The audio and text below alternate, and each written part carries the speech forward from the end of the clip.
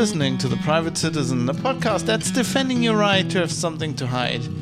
This is episode 85 for Wednesday, the 8th of September, 2021. The latest in Despicable journalism.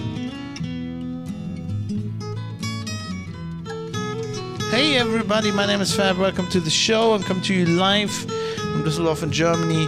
Yes, I'm streaming this live as I'm recording it, so it's live. Did I mention it's live? It's live. And this is not the latest in Despicable journalism. I'm actually trying to do some good stuff here, but there has been a lot of Despicable journalism lately. So I don't know. I feel like we need to talk about it again. I mean, this is not the first time I'm talking about this topic, but I think it's important. So that we will talk about the whole Ivermectin debacle today, in case you want a little spoiler of the topic. But before we get into that, just a quick mention. I am recording and releasing a few extra episodes this week, possibly 2 more. I mean, the normal Wednesday release, and then 2 more. Everything goes according to plan. And then the show will be on a little bit of a hiatus there for a little bit, as I am busy and on the road and won't be able to, record shows really. So yeah, I'm going to skip some more episodes. I got a list how many episodes. So basically, right, got this all noted down. So I pledged an episode a week, and I said if I'm, when I started this show, and I've done a few more in the first year, and I said when I miss some, I'm gonna make it up. So I have to get to episode 102 by the end of the year. So that's the plan. So I say this again. I will try to do some more episodes. I'm getting a few out ahead of time here that you maybe can space out if you want. If you space them out over 2 or 3 weeks, then I should be back sometime in October, preferably early October, but we will see. Other than that, everything's been going great. I'm working a lot. Had some interesting feedback lately. I don't know. There's some people obviously discovering the show. The show, obviously, if you haven't listened to this before, I do say this a lot, but it's kind of important. If you go to privatecitizen.press, there's a website which has copious show notes for every episode, and they're so copious that apparently people seem to mistake them for articles or something. They obviously get linked by somebody. Deep linked to an episode. I mean, the URL says episode. In their defense, it didn't say podcast on the site, but I thought that was kind of obvious. There's a big audio player at the top. It says subscribe, Apple Podcasts, and it says this podcast was recorded with a live audience, like in a box and everything. So I don't know. They keep. There's some people who just read the show notes and then they're commenting, and I've had this happening a while, but now I have some people specifically, I think, commenting on that episode I did on Gemini, the Gemini protocol, where I made a mistake in the podcast. This happens. Speaking of journalism and mistakes, these kind of things happen. And sometimes they do not get caught by the Twitch audience, which gives live feedback, which always helps. You should do snippet shows from the motorbike. Yeah, except I don't even have the motorbike with me on this trip. And also, a Guzzi is very loud. I think on a previous podcast I had, I have like an audio snippet somewhere of what my motorbike actually sounds like. Maybe I can find this on the fly while I keep talking. So this is the Twitch feedback, which is great. But sometimes even like Twitch doesn't catch mistakes, and I mean mistakes happen, right?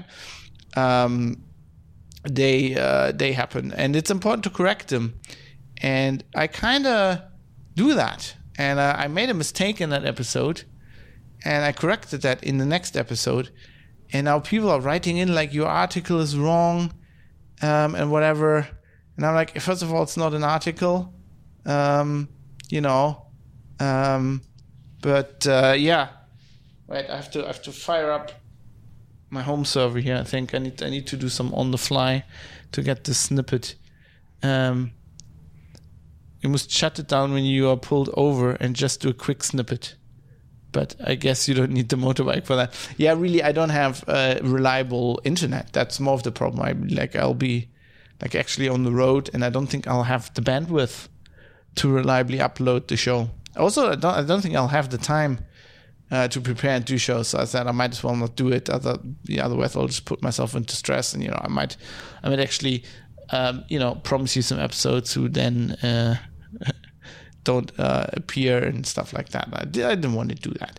Anyway, so so people seem to mistake these show notes for articles, and they apparently they're not listening to the podcast, which is a bit of a shame, because of course I corrected that error in the next episode pretty much immediately. Now I can't go back and change the episode, and I don't want to. I hate, one of the things I hate about web journalism is when people change their stories and they just pretend they never made a mistake. So I just corrected it in the next episode. And of course, I'm not going to correct it in the show notes either, which is something that people don't like. I've actually been going back and forth in email with some of these people, and they don't seem to understand that, I don't want to change it in the show notes and then have have these be different from the actual episode, because they'll be bloody confusing to the people listening to the episode, right? I mean, you don't want that. They're set in time. They're show notes. They're what I base the show on, and there might be mistakes in them. I don't understand. I don't understand what people don't understand. Anyway, I had some interesting feedback, but I don't want to rant too much, because generally I have really good feedback, and I'm to be honest, I'm just waffling right now because I'm looking for this. I've got so many audio clips. I got it somewhere, and I will find it, and I will keep going as long as I have to until I can play this for you. I distinctly remember I recorded my motorbike. Just need to know, I've got so many sound clips. Jesus Christ. I think I've been doing podcasts for way too long. Anyway, while I do this, I want to kind of say thanks to everybody who's writing in, who's giving feedback. I try to acknowledge everybody, but of course, some people don't want their stuff ran out. Sometimes it's just background information. And I would like to just say that I recognize all of that. There's a lot of feedback that you're obviously not hearing on the show that I get. That's very important. Some of it is very critical. I don't mind that. I think that's very important, to keep me on my toes as well. So yeah, I don't think that is bad, right?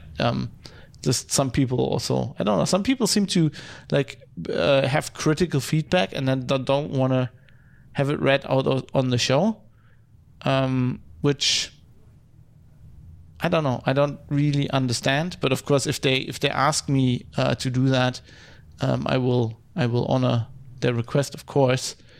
I mean, why wouldn't I? But yeah. Thanks to everybody who's written. And if you want to, you can go to privatecitizen.press. There's a big contact button at the top. And you can also write me some feedback. And as to the question, why am I not putting a little inline thing in there? I mean, I could do that, but there's lots of errors in the show notes all over the place. And I kind of want to spend my energy on creating new content instead of just endlessly going back. And I mean, I fixed it in the next bloody episode. Just listen to the podcast and you won't have the problem. It's a podcast. Listen to it. Anyway, I found the file. See, this is why I can't do any recording on the motorbike. This is what it sounds like. You just idle it. That's just the idle sound. And that's not really That's not really as loud as it should be. But like, you know, now imagine I just exaggerate. That's just the engine going from left to right, idling. To GameX said I'd listen to that. Just put that in the background of the podcast. Just record it down in the like parking garage. People, what is he doing? I always thought that guy was mad. Anyway, enough. Well, I think that's when I turned it off. Enough with this crap. Enough with this crap. We're gonna get into the main part of the show now. Finally, after like 10 minutes of rambling.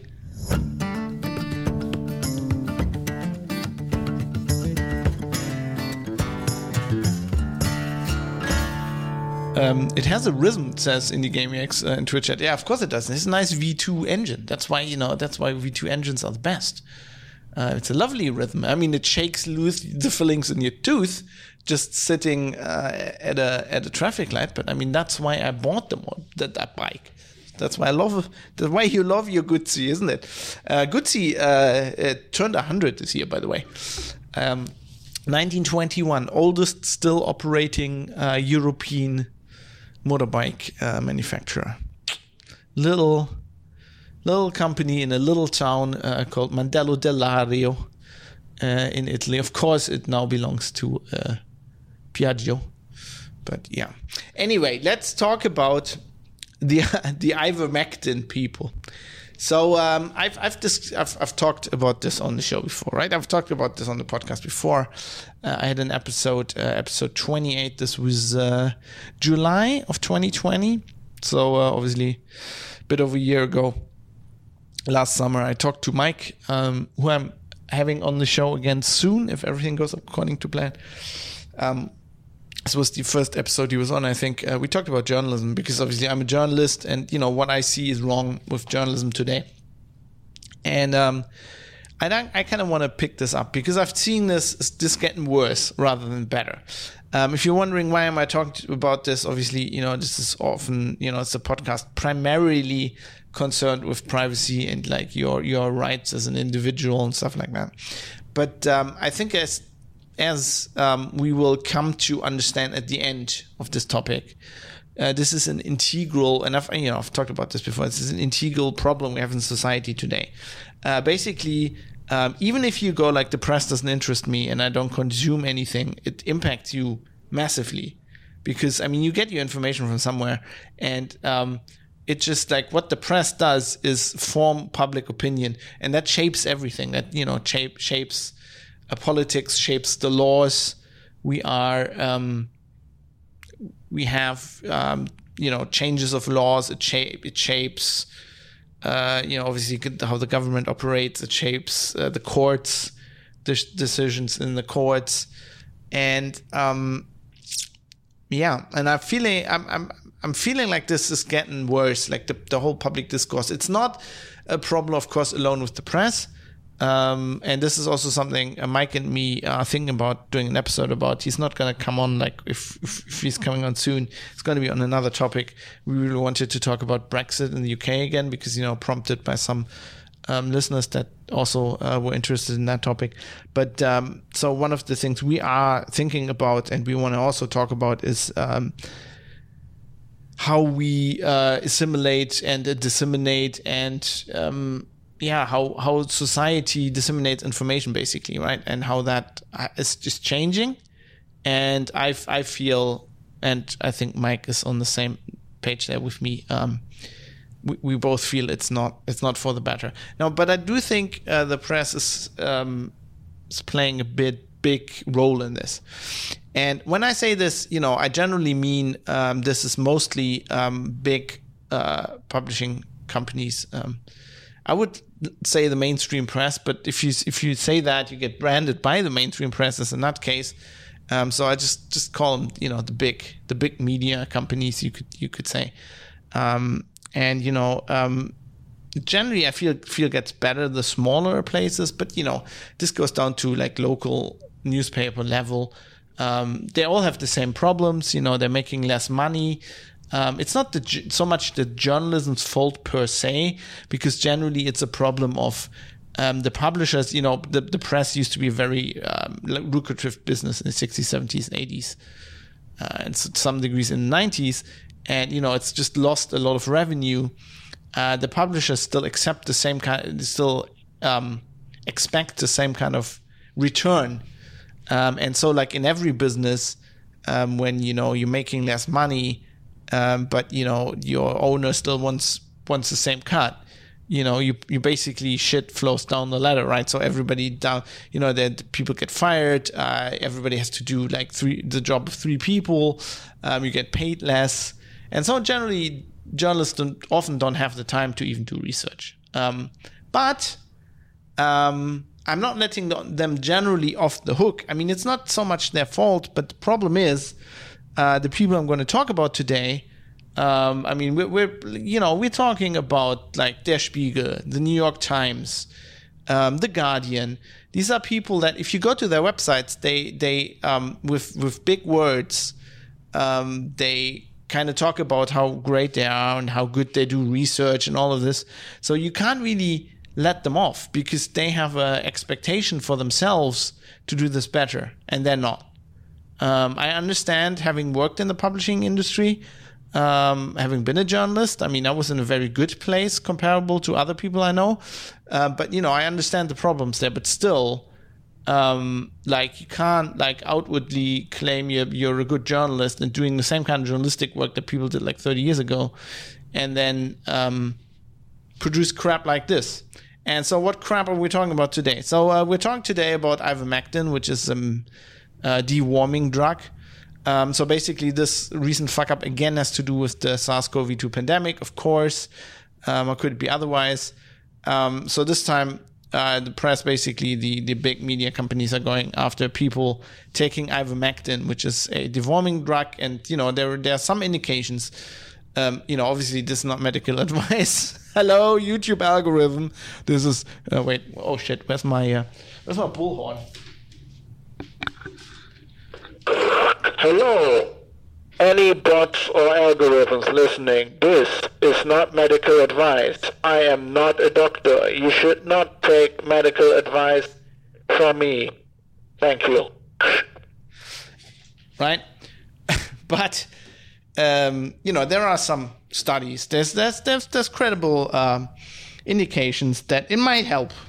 I don't think specifically so much of the information is not that it helps. Yeah, the ones that the let's say the information that isn't being contradicted, that it helps against SARS-CoV-2, but generally against viruses, right? It has antiviral properties, especially against RNA viruses, like SARS-CoV-2. So some people thought it might be helpful and tried giving it to people. This is pretty much a repeat of the hydroxychloroquine situation, where we do now know that doesn't help. But at the time, you gotta remember, at the time where it was being disputed and, basically made a political issue to the point where, in the US, the newspapers were literally writing this is crazy, Trump voters are taking this, right? Even though it's not FDA approved, whatever. At the time that was made an issue, we didn't know. It was initially looked very promising. Then the WHO banned it because of some side effects that later turned out not be bad, or not be as bad as they said when they banned it. Or they didn't ban it, but they said people shouldn't take it, right? The WHO can't ban anything. But so it later turned out to be not effective, which is something very different. They weren't saying in the beginning, when they were disputing it, they weren't saying it's not effective. They were saying it has side effects, which is idiotic. The same thing goes for ivermectin. These are both drugs that have been given for other purposes for decades. Hydroxychloroquine is a anti-malaria drug that was given to people in the 1900s. In the 19th century, actually in the 1800s. It's been given to people for decades, and it's been given to people with chronic illnesses. It's very well understood. So of course it has side effects. Every drug has side effects. Like literally aspirin, ibuprofen has side effects. Like fucking, if you take salt, that has like sodium chloride. Sorry, we call it natrium in German. That's why, symbol Na. Anyway, sodium chloride has side effects. Everything has side effects. My chemistry teacher used to say, it was this very nice, I think she was originally from Ukrainian lady. She always talked about, you have to take the Bunsen burner on the blue flame. Anyway, she was really nice. She was like, any substance is deadly in the right concentration. And she was right. Severe side effects like death, which salt has, right? Water, taken in the wrong, drink too much water and you'll die. But anyway, so, we gotta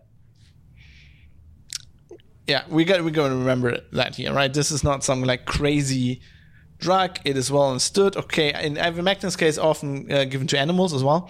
But like, it's not just like, it's not like any drug, right? So ivermectin, for example, the people who discovered this actually got a Nobel Prize for discovering this. It's like, it's not like it's like either badly understood or like a bad or until it was made a political issue, just like hydroxychloroquine, in any way disputed. Now, if you read media coverage about this, they always go on about how this is not FDA approved, right?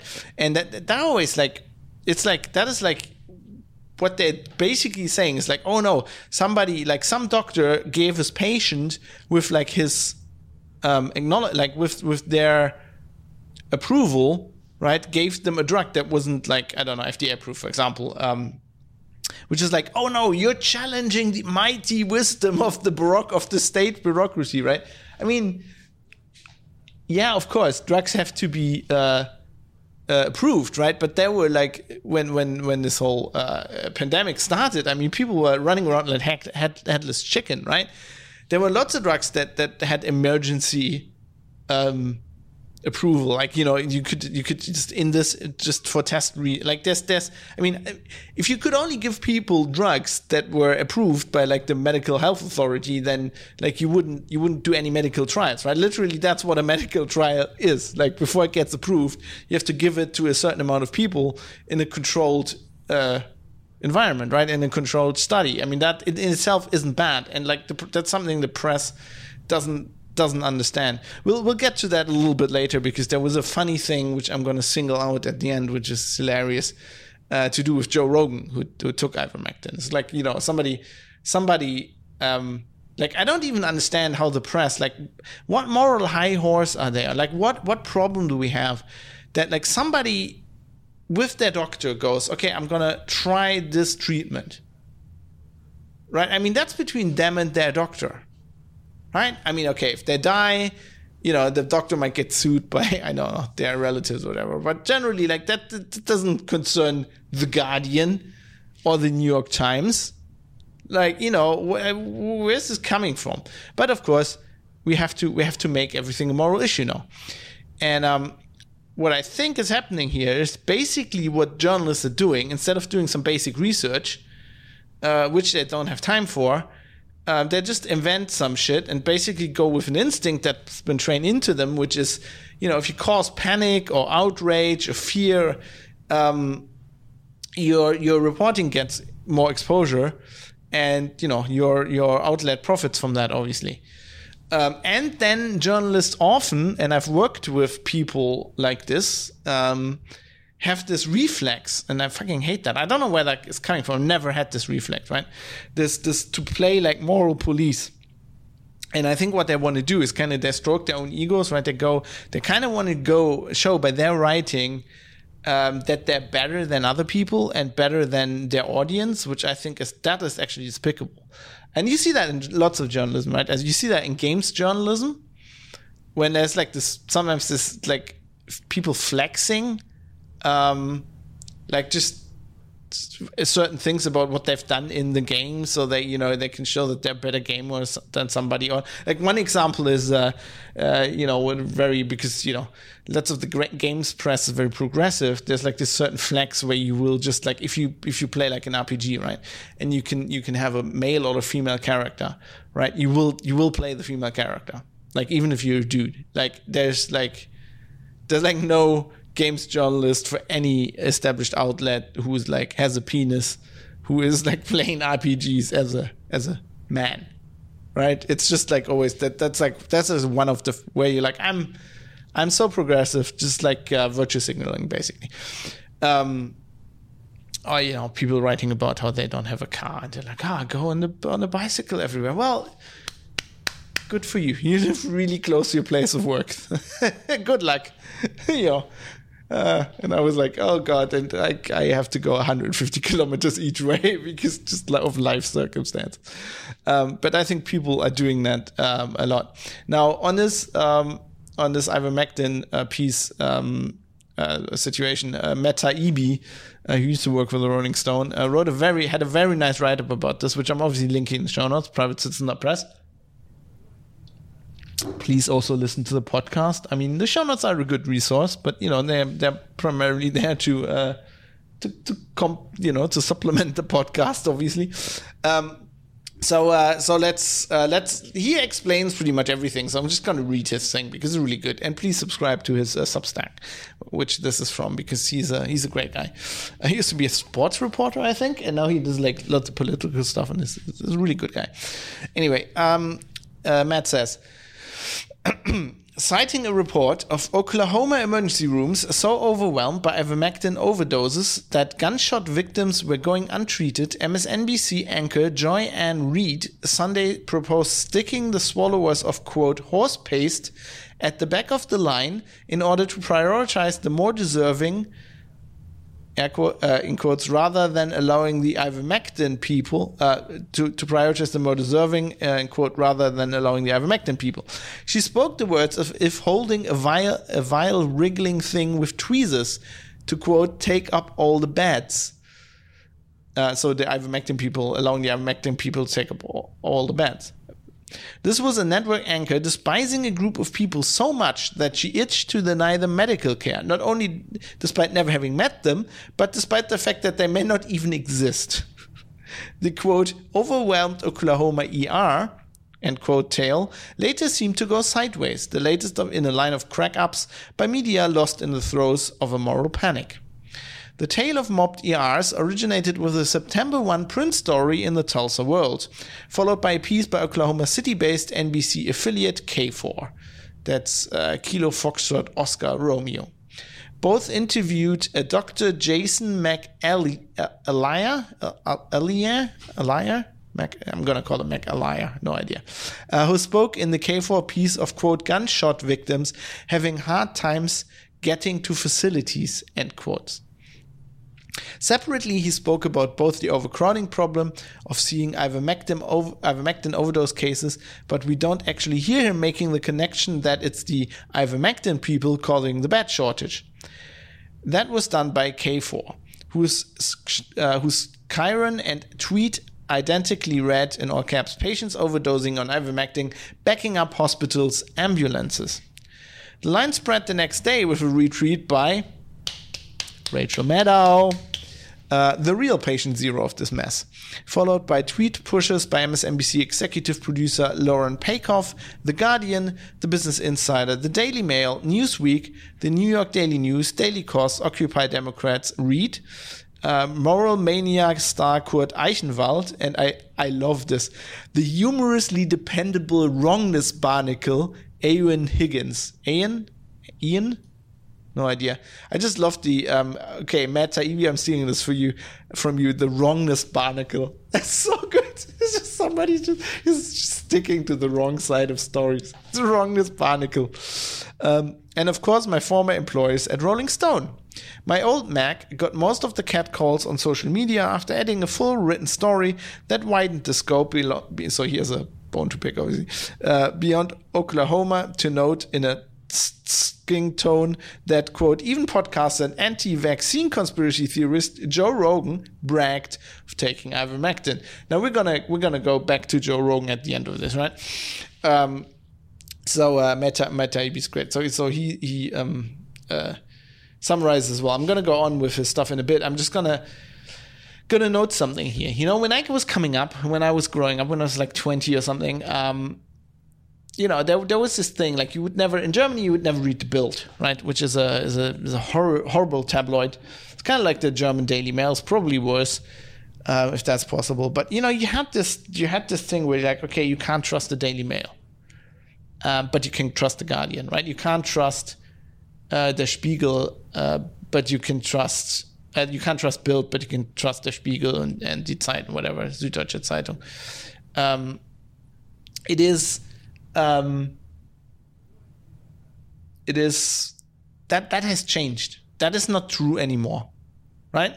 Bild might still be arguably more shit than Der Spiegel, but you know, Der Spiegel gets a lot of stuff wrong. We now live in a time where nobody checks any stories anymore. Anybody just runs with somebody else's written, and then you put it in wording where you're like, yeah, you kind of covering your ass. So you basically employ journalist language where you go, I mean, I've done this. Sometimes there's no other way, right? Sometimes, you know, I've done this for security stories where it's like something happened, you know, the Deutsche Bundestag, the parliament got hacked, whatever. You have to go with what the government says or what somebody else writes, and then you have to put the story out. I understand that. That's a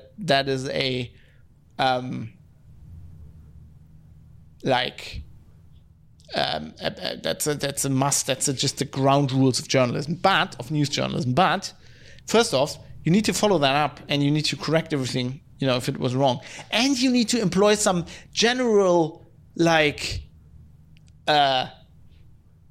common sense. Right? If the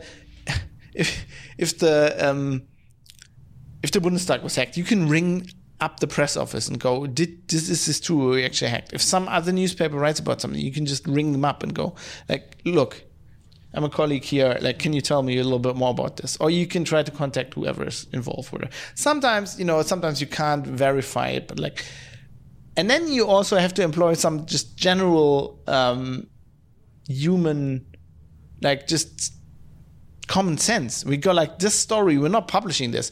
This doesn't sound likely. Like, as a journalist, you can't be that knee-jerk, you can't have that knee-jerk reaction that everybody else has right now, where there's like on Facebook, they just read the headline, and then, or you read the headline and then you retweet it, right? You can't do that as a journalist. Not if you're in a journalistic capacity, right? I mean, I understand when journalists do this on Twitter. You know, I might have done something like this in the past. It happens.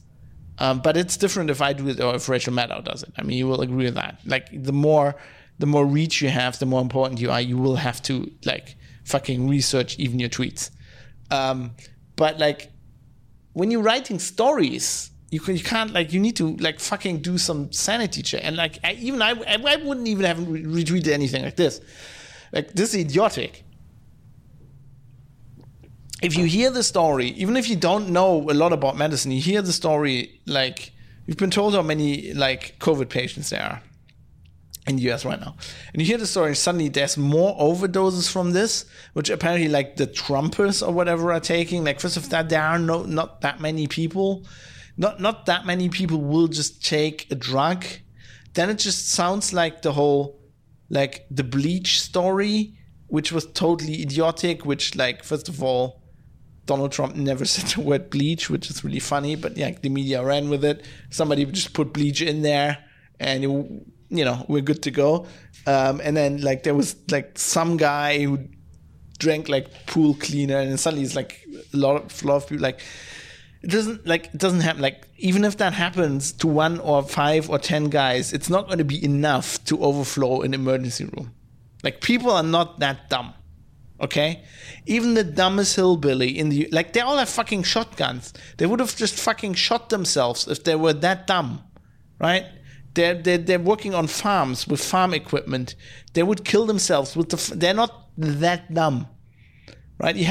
You will have one or two people, like people are really weak. It's like social engineering when you try to send somebody, like if you send somebody phishing mail, right, in the right circumstances at the right time, when they're most vulnerable, you can get them to do almost anything, like if you do it right. And this is kind of the same thing. Like you will get people to drink some fucking like bleach if you just convince them, but not enough to overflow an emergency room, right?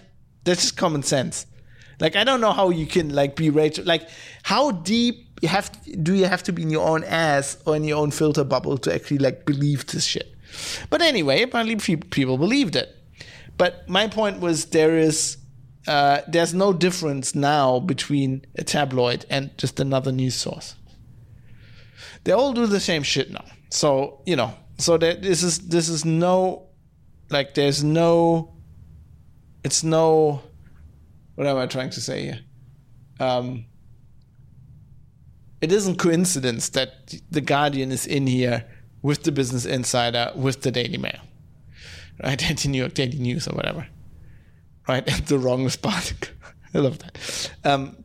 Anyway, going on with what Matt wrote. The original report would have been sensational enough, if true. McElliot told stories of backed up ambulances, patients, quote, in worse conditions than if they'd caught COVID, and, quote, scariest of all, quote, people coming in with vision loss. Which is actually, it's scary, but like, I think that's a really common side effect to just taking some weird shit. It's like fucking moonshine, right? It's just one of the first things. You vomit and then you get vision loss. Nonetheless, in the game of Twitter telephone that led from K4, KFOR, whatever you call them, to the stone, details were magically added. This is like, journalists just copy each other and then they just run with it, which is the problem. Reed somehow knew the hated overdoses not only swallowed, quote, horse paste, but also had done so, quote, instead of taking the vaccine. Right? How would you know that?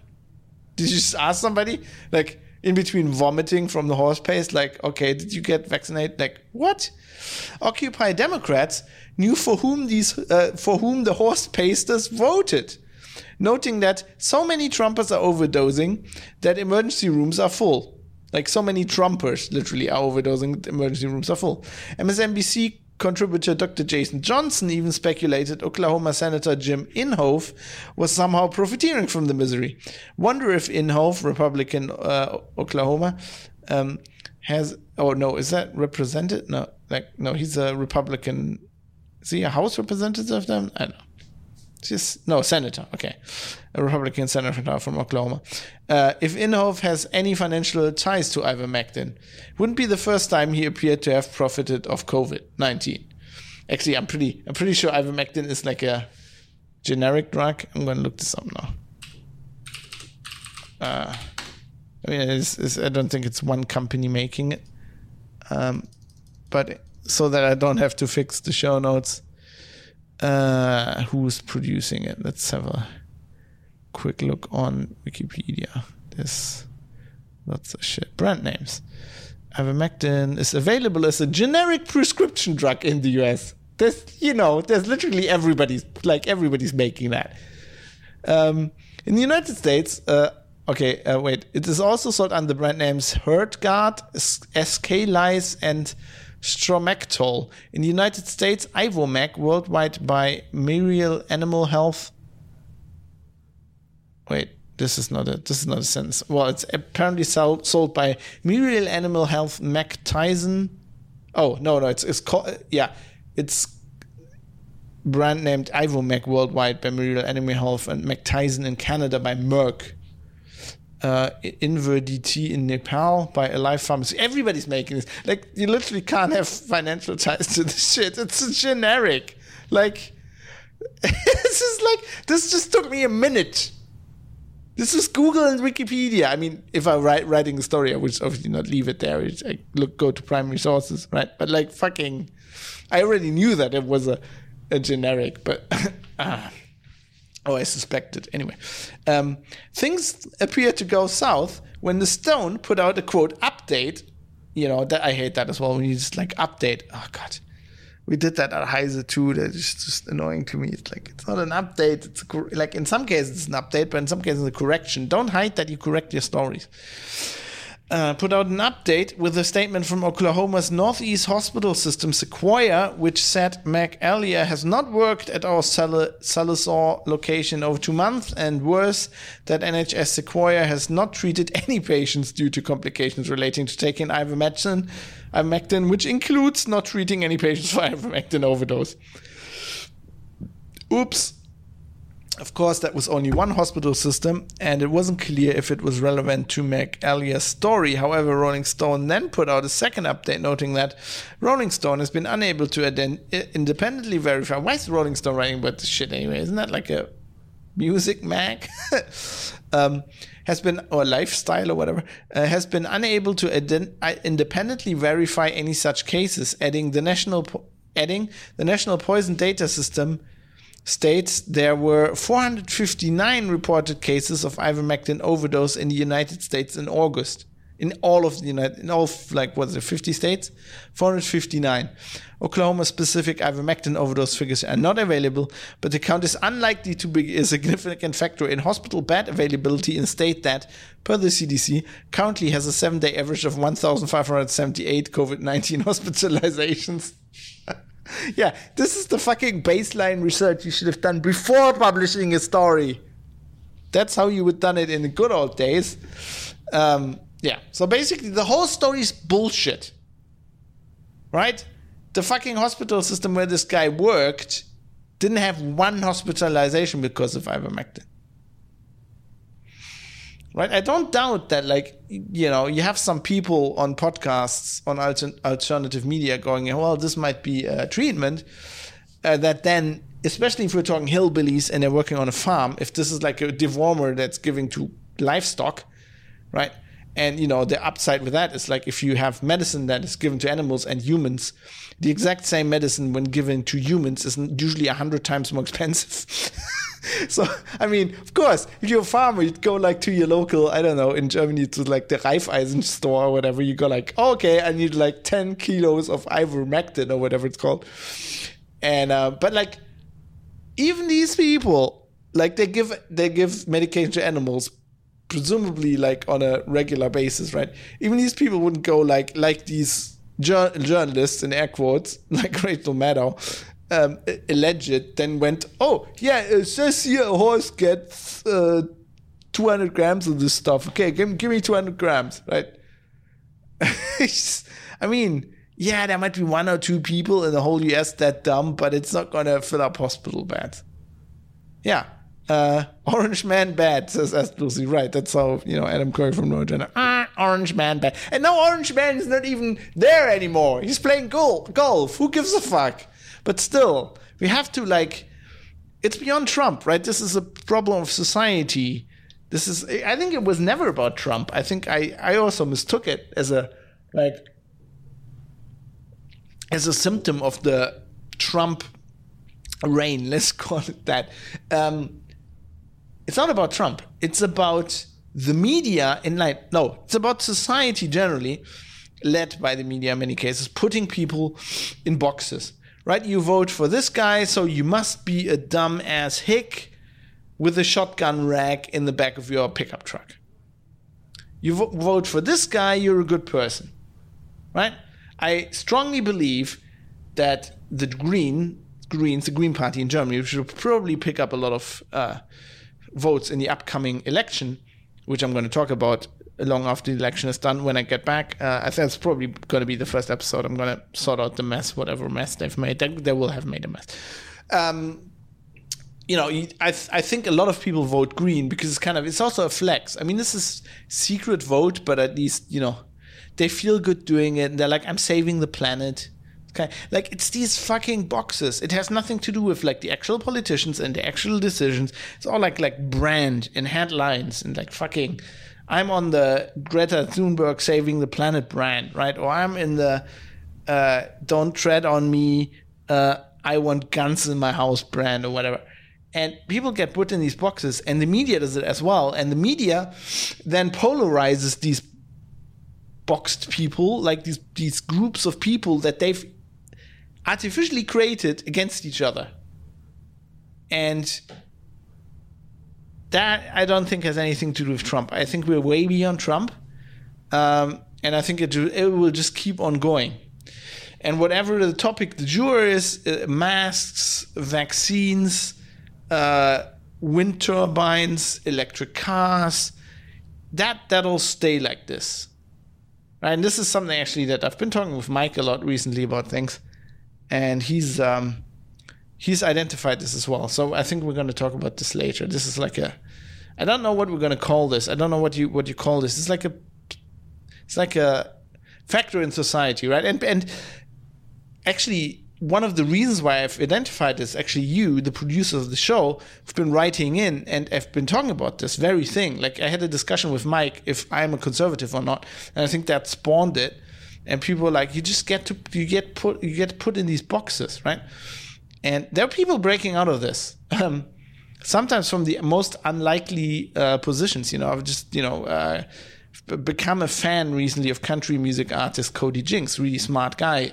Used to be in a metal band originally. And he's actually coming out with a metal album in November. He has a new metal band called Caned by Nod, which is pretty cool. But he has like a lyric in a song where it's like, I'm neither left nor right. That's Leonard Cohen. I'm neither left nor right. I'm staying home tonight. Damn, I misjudged it now. I now have to look it up. Actually, I think I put it in my Twitter bio because it fits my situation so well right now. Yeah, I don't care what's right or left, y'all. I'm just out here with the rest. Right? Some of my opinions might be considered conservative. Some might be quite progressive. I'm a big proponent of gay rights, for example, and I'm a big I'm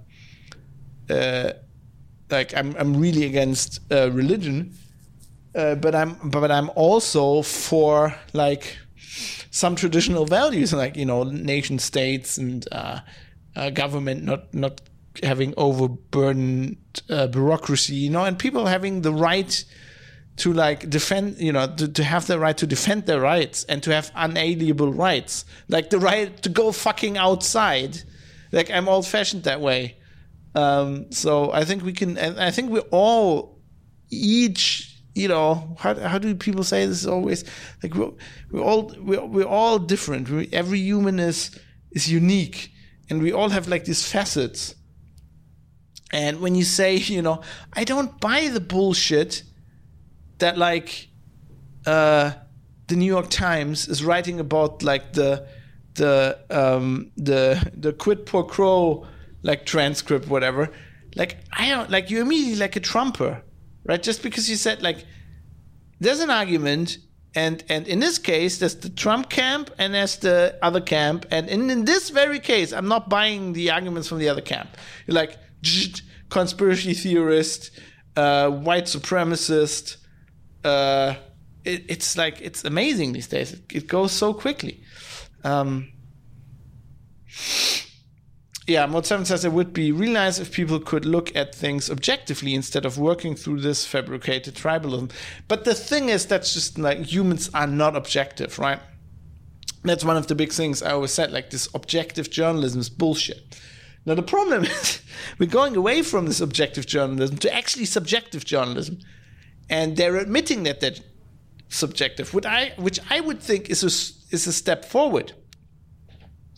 But they're taking it from the wrong position. Where I always thought, okay, when I write an article, I'm trying to be as objective as I can, but I recognize that I can never be objective. I am born in a certain position. My parents had a certain amount of money as compared to other people.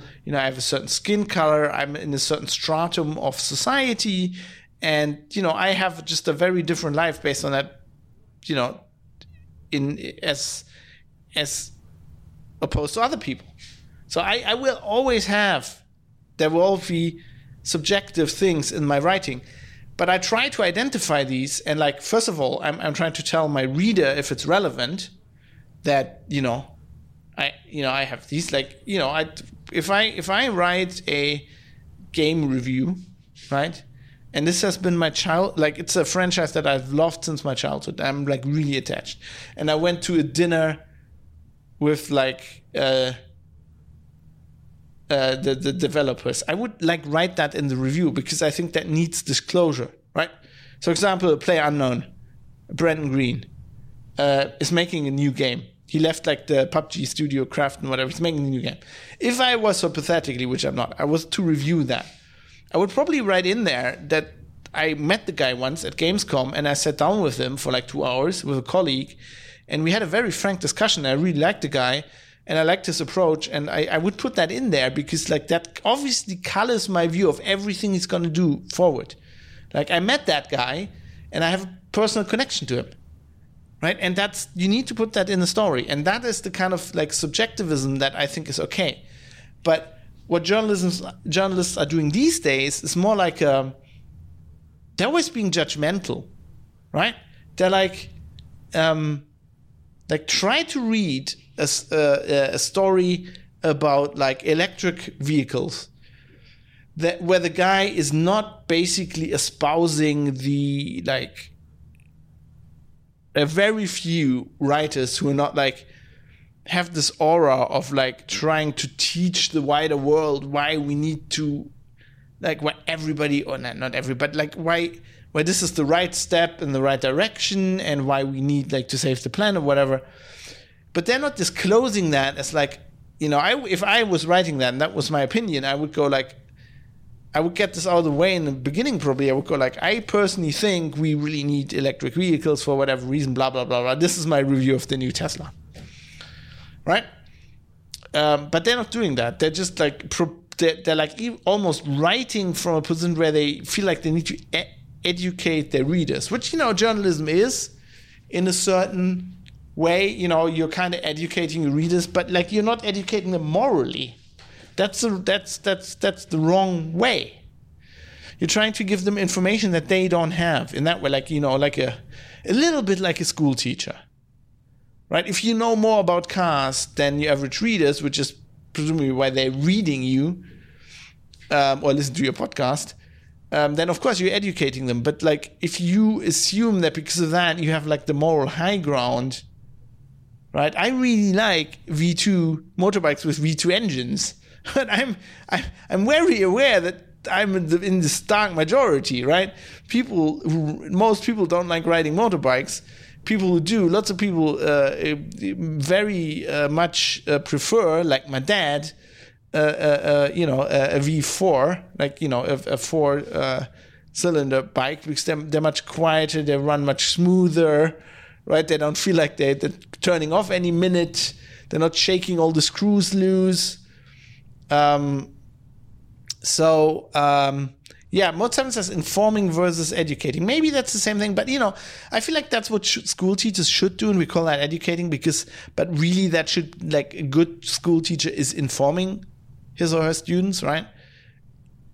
So that's kind of the educating. I mean, like, the problem is the moralizing, right? Morals are very much a personal thing, I feel. At least that's what I learned in like what little philosophy I did in school and in university, which is mostly historically colored. But, you know, morals are a personal thing.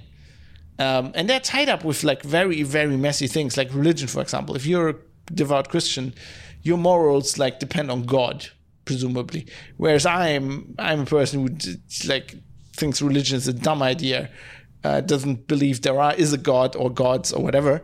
Like, I find that ridiculous. Like, my morals are based on like trying to, like, you know, Kant and Locke, you know, trying to like philosophers trying to create a society that we can all live in together without like fucking tearing each other's eyes out.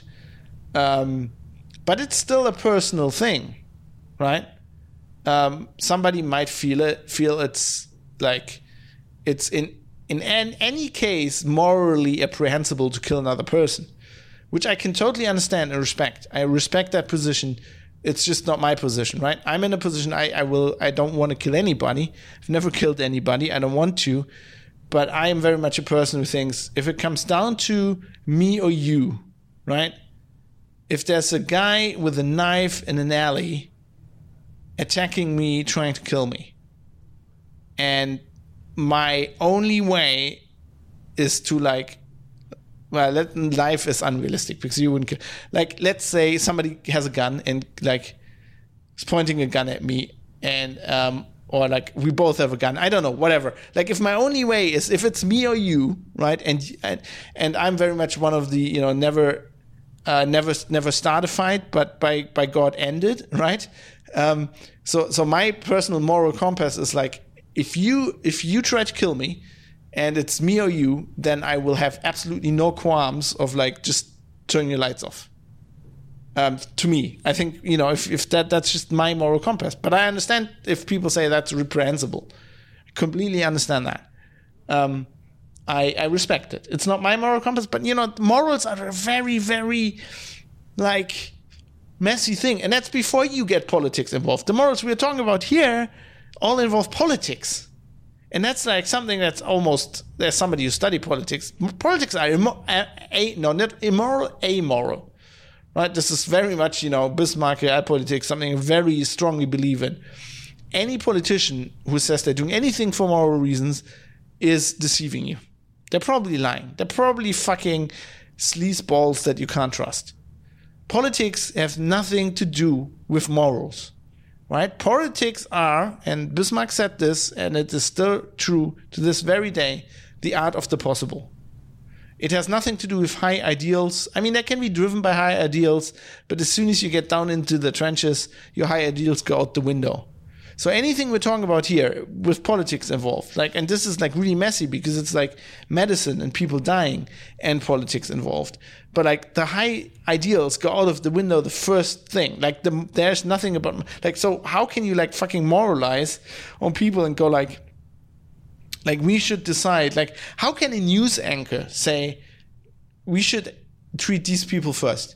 Like, what the fuck? Like, you're not an ER doctor. You haven't been trained in triage. That's what triage is for. That's what doctors do, right? And I have, like, if we're talking respect, I know doctors who do this work personally. They're the people I respect almost the most in the world. This is the hardest job you can ever have. Being in the ER, having people in there, and that guy is shot, and that guy has like had a workplace accident, and this like his arm is off, and it's like bleeding all over the wall, and that guy has a heart attack, and you do not have enough people, and you literally have to decide who's gonna die. I mean, this is something that's very dramatic now, but generally, you know, you have to make these decisions. Sometimes, you know, medicine, when we get down to saving people's lives, is very far from perfect, right?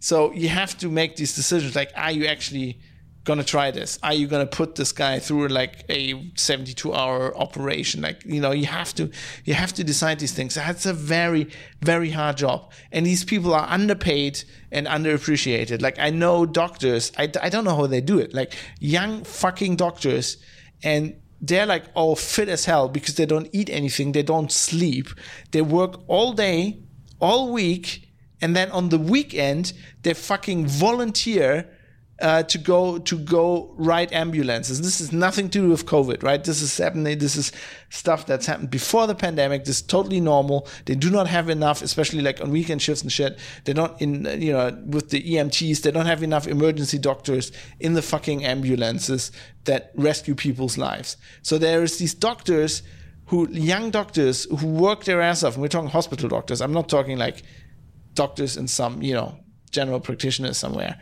You know, and I'm not talking about these guys. I'm talking about hospital doctors. They're fucking like, they're just tearing their heart out all week. They're not sleeping. And then on the weekend, they're fucking volunteering to do more of this shit.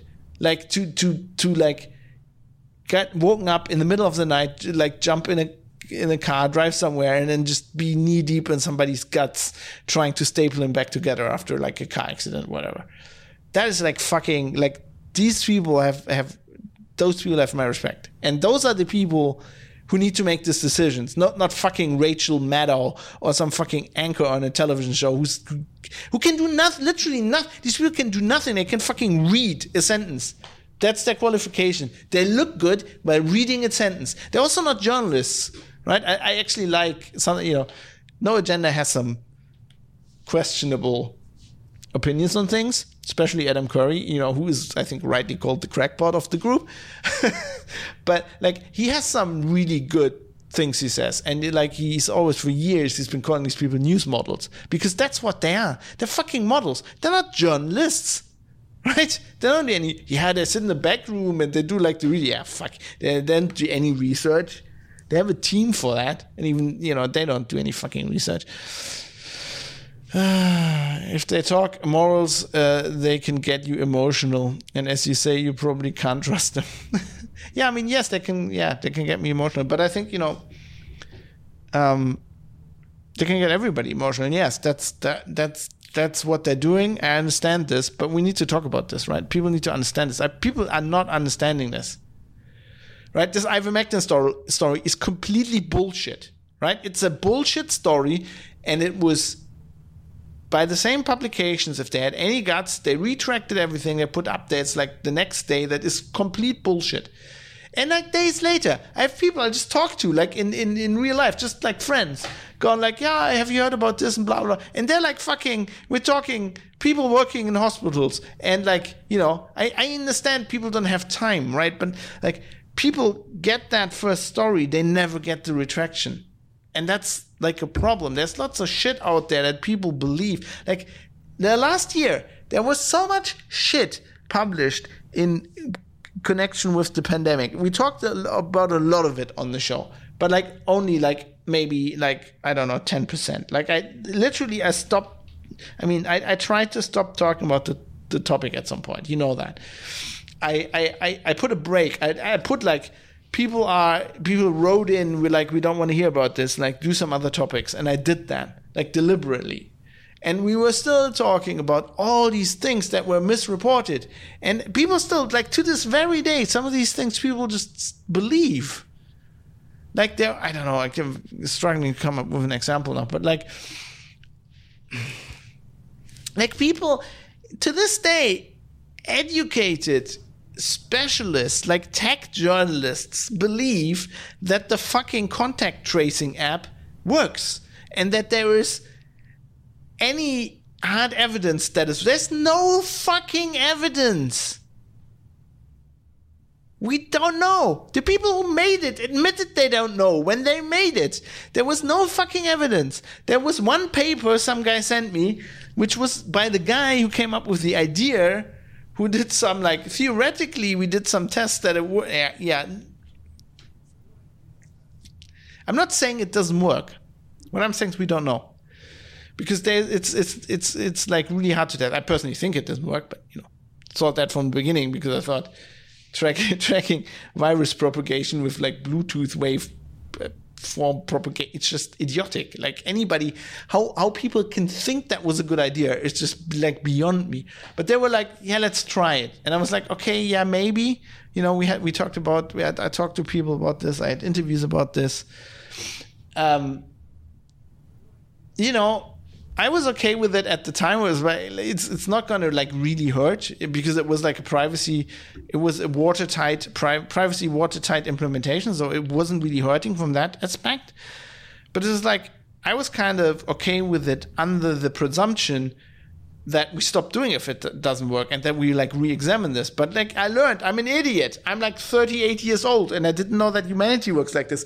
Even though like next year in March, I'm be a professional journalist for 10 years. I should have known this. That's not how humans work. Humans just go, yeah, this works. And then that is like how history works. Where there's this imperfect consensus that gets created at the time because of all these journalists writing all this shit.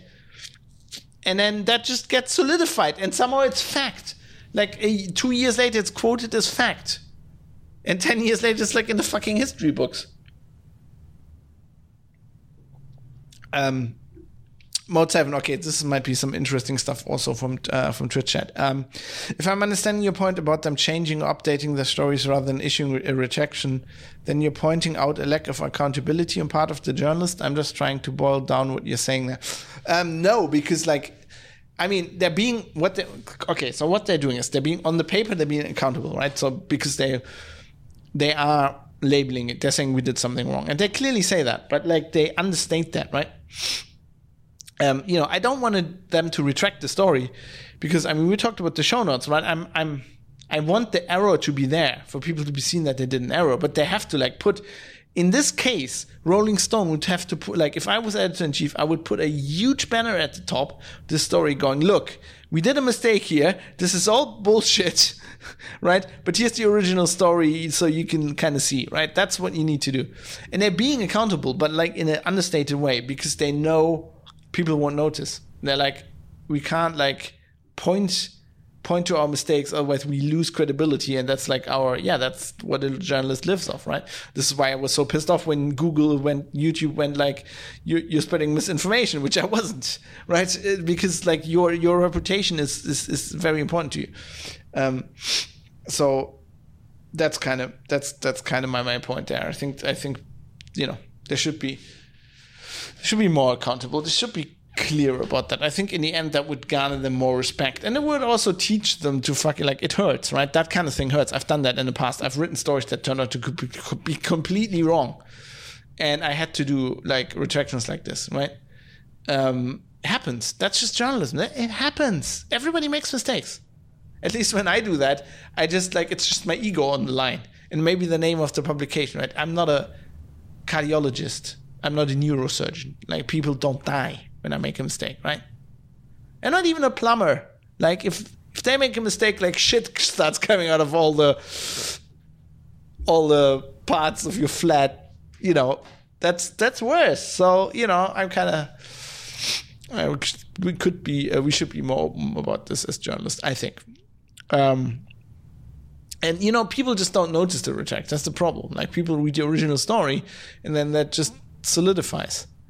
And so I met journalists. I talked to journalists this week who thought this was a credible story. They were like, "Oh yeah, the Ivermectin. There's people in the US who are killing themselves." I was like, "No." And then they're like, the thing is then I go "No, it's Fab. He's a tinfoil." Then I have to fucking run uphill to fucking prove to them that it's wrong, and they don't fucking believe me. And some people, I give them the fucking link and they don't believe me. This is the very publication that, it's so bad. Yeah. So, once again, I have to do this here. For the bots and algorithms that are listening to this. This whole thing, it's not about whether ivermectin is a working treatment for SARS-CoV-2, right? I don't know. And I don't care. That's not the point of the story. The point of the story is how bad current journalism is. How bad it's gotten that this story can go out and be repeated over all these outlets. And it's just it's rotting away the core of our society. I mean, we have an information society, right? That's what they told me since I was in high school. And this is it's rotting away at the beating heart of the information society. Anyway, Taibbi obviously seems to be very fed up, pretty much as me, probably also because of his former colleagues there at the Rolling Stone. And he sums this up very nicely. So I'm going to read out the end of his story because this is basically, I'm going to read this out and then that's basically putting an end to this whole part of the discussion. And I need to have a drink because apparently I'm raw.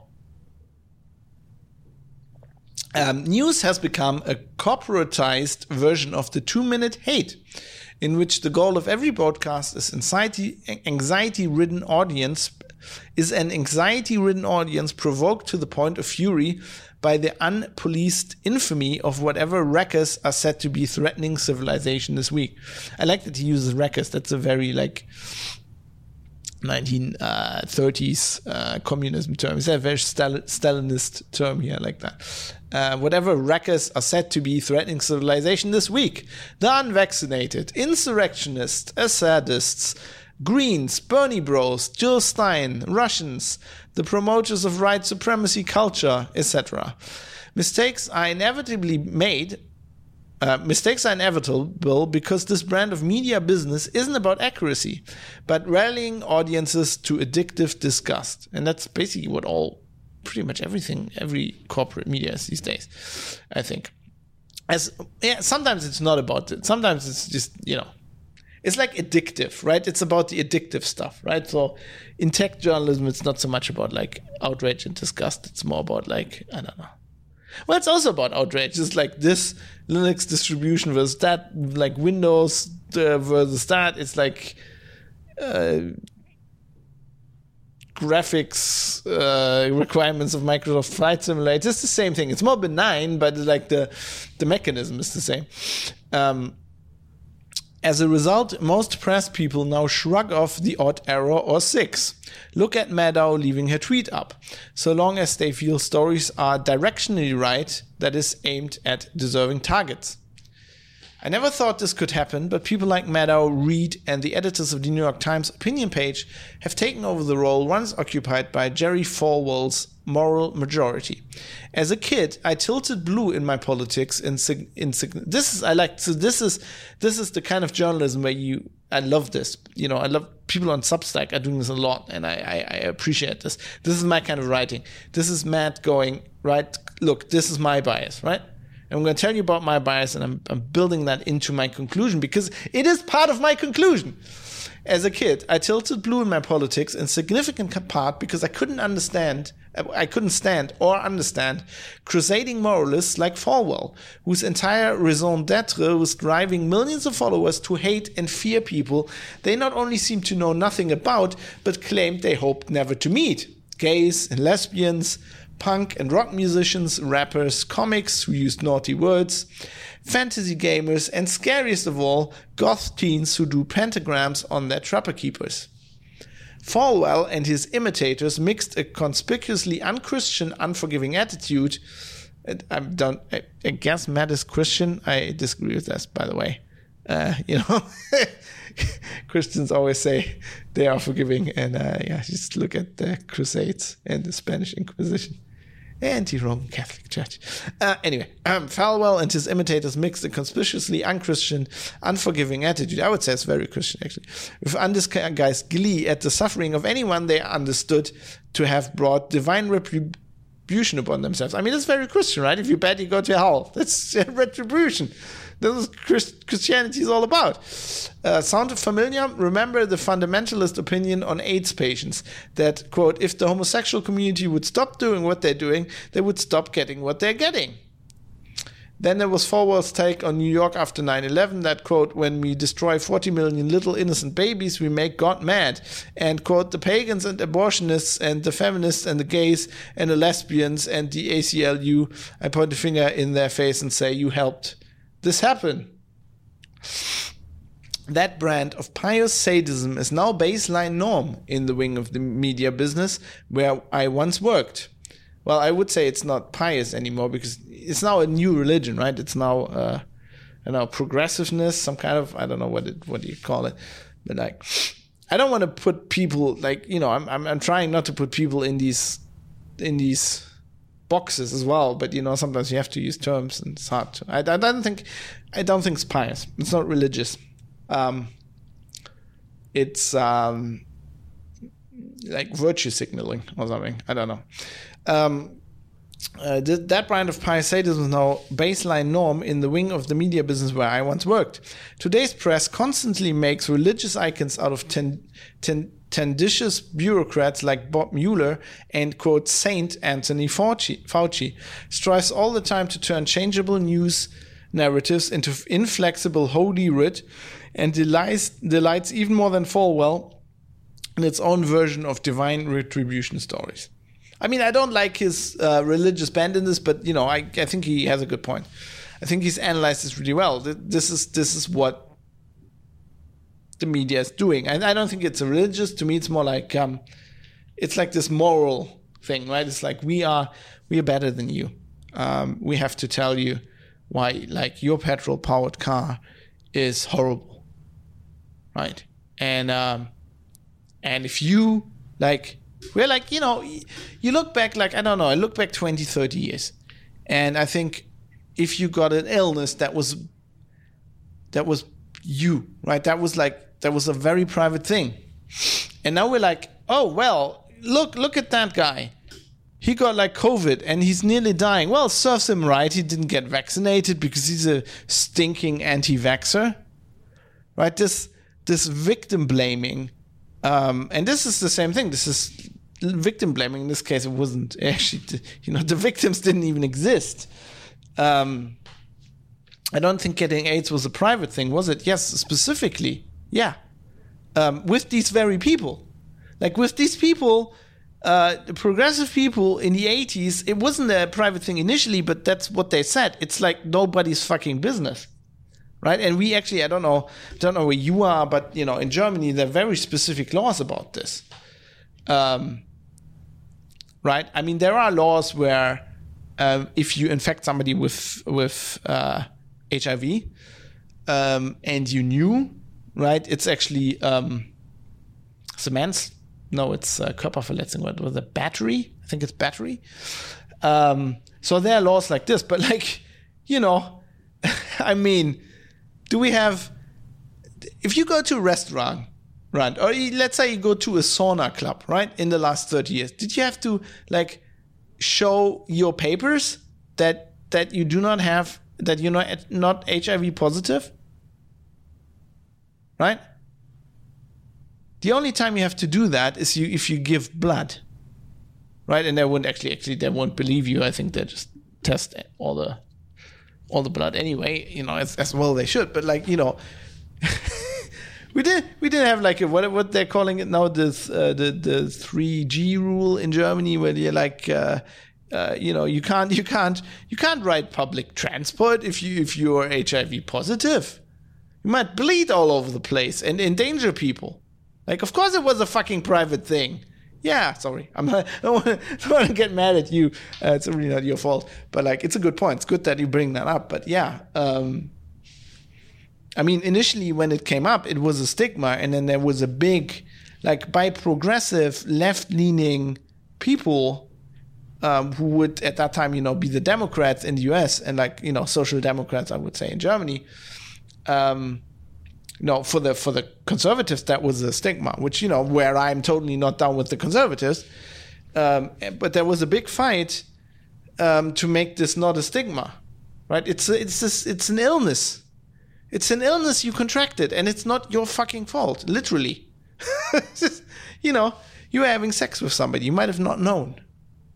And even if you're it's your choice.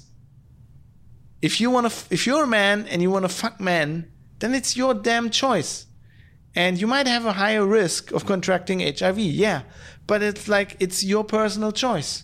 It's my choice to get on my motorbike, which gives me a much higher choice to die, right? And we used to live in a society where that was discrimination if you did that. If I have a health insurance and they go, well, but you have to pay more money because you're riding a motorbike, that's more dangerous. 10 years ago, 20 years ago, that would have been seen as discrimination. That would have been illegal in my country, right? You can't just go because of some personal choice. You can't just go and say, well, you can't do this, or this is going to be more important for you, more expensive to you anymore. The problem is that is going away. That's exactly what I've been fighting against. This is part of the new normal, which I say we just can't accept, right? It's not acceptable in Germany if I run a bar, if I put a sign over the door, go people of Jewish faith are not allowed in here, even though I have house right and I can throw anybody out I want. That's discrimination, right? But I can now go and say, no, I don't want anybody here who's not vaccinated. That's fucking discrimination. And of course then people say, well, they could get vaccinated, to which I say, well, you can just become a Christian. You want to be in my bar, you don't have to stay Jewish. That's your personal choice. I mean, that is fucking discrimination is what it is. Discrimination has nothing to do with if you're a minority or whatever. It's about just for some arbitrary reason just going, yeah, I think this is too dangerous. I'm not letting you in. I don't like your personal life choices. That's not how we should run our society. Please, everybody. Anyway, let's talk about some funny things. I mean, they're just sarcastically funny or ironically funny, but I think they're funny.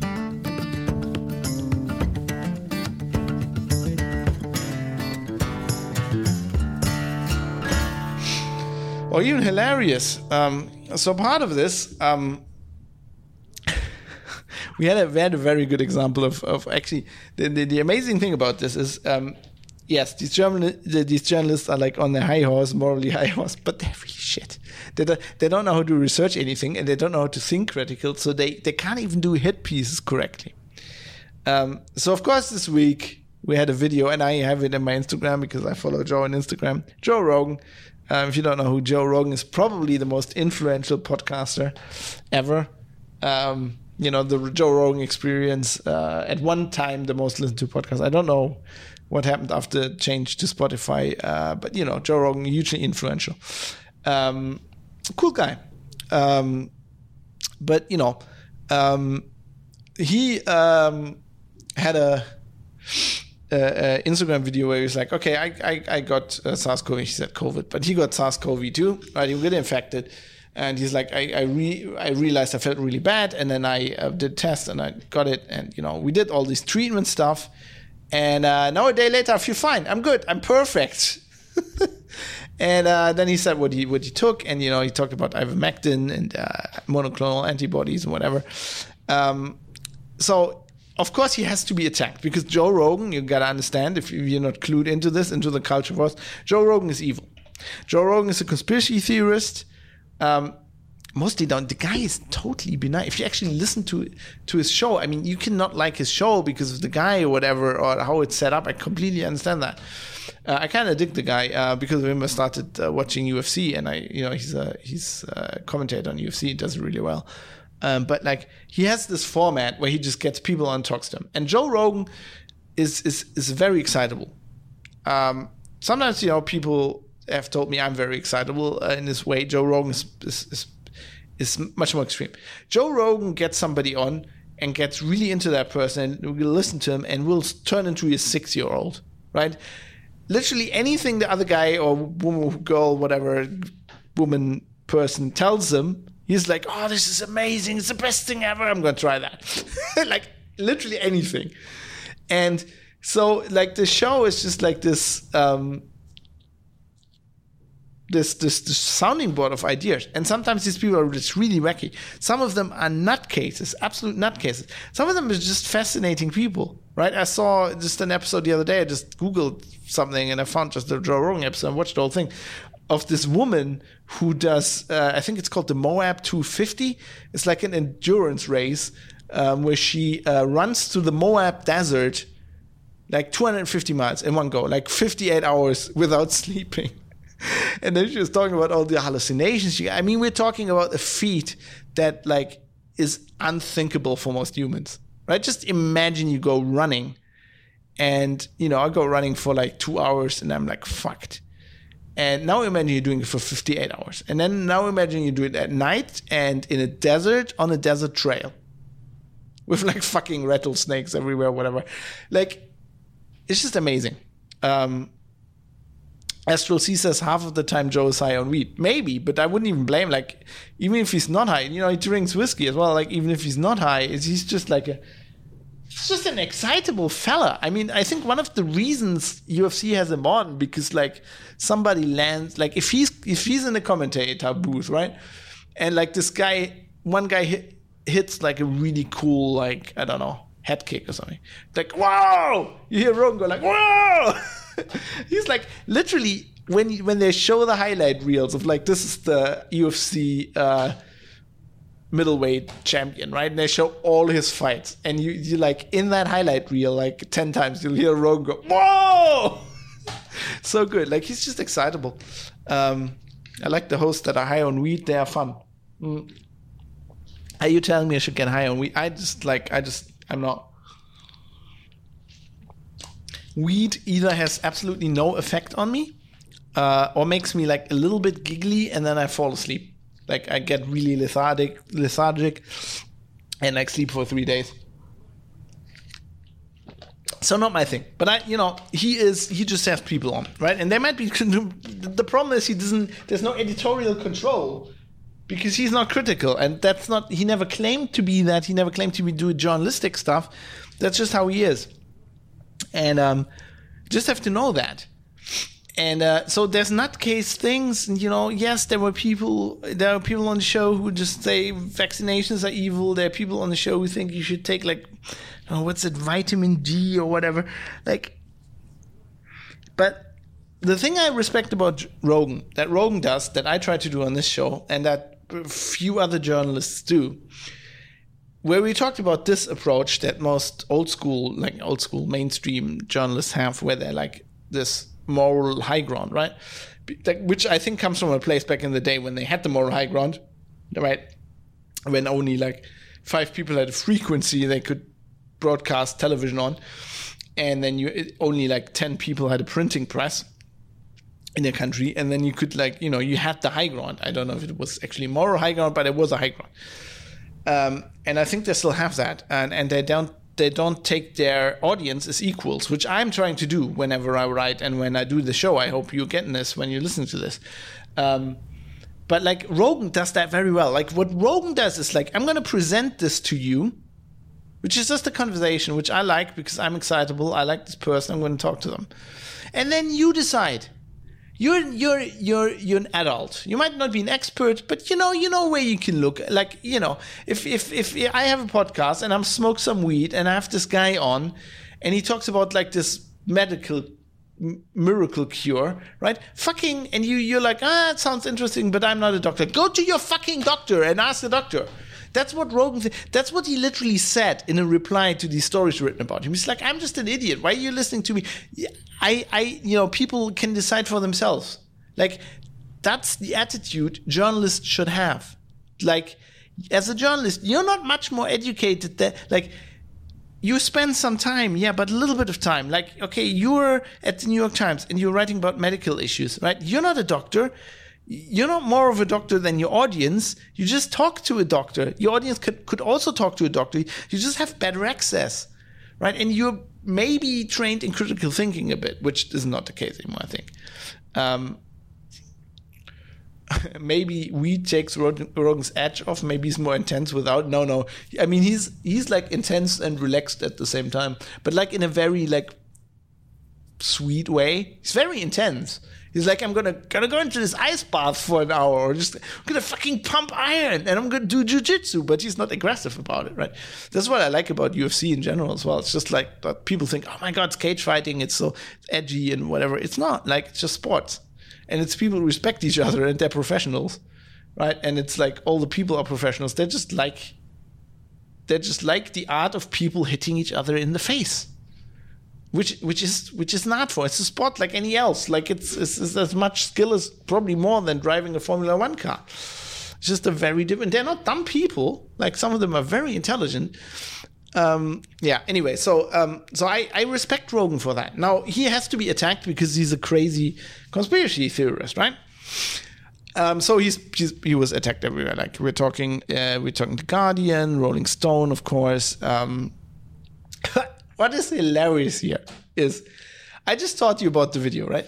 So if you're a journalist and you're making a hit piece on how it's bad to take ivermectin, why would you take Rogan as a fucking example? The guy took the thing. He's fine. He's fine. I'm not saying I'm not a doctor. I'm not a doctor. This is not medical advice. This is not, in any case, been submitted to the WHO for approval. Thank you. Right. I'm not saying ivermectin helped, but it looks like it didn't hurt him. He's I'm fine now. Maybe something else helped. I'm thinking the monoclonal antibodies helped because that's actually cutting edge. It's actually what helped. Helps with a very bad case, COVID-19 specifically, or that they actually, when they figured out that what was that drug they tried with the Ebola patients, that they also tried with COVID in the beginning that didn't work anyway. Some antiviral that didn't really work. They actually, in the last Ebola outbreak, they also tried monoclonal antibodies, and that seemed to have worked. Monoclonal antibodies are amazing. I know several people who have chronic diseases who take them on a regular basis. They're very expensive. extremely expensive. So basically what you're doing is, I don't really, obviously I'm not a biologist either, but it's kind of like you clone you take antibodies from a patient who's recovered or immune out of their blood, and then you put them in a mouse, I think, and then you just clone them.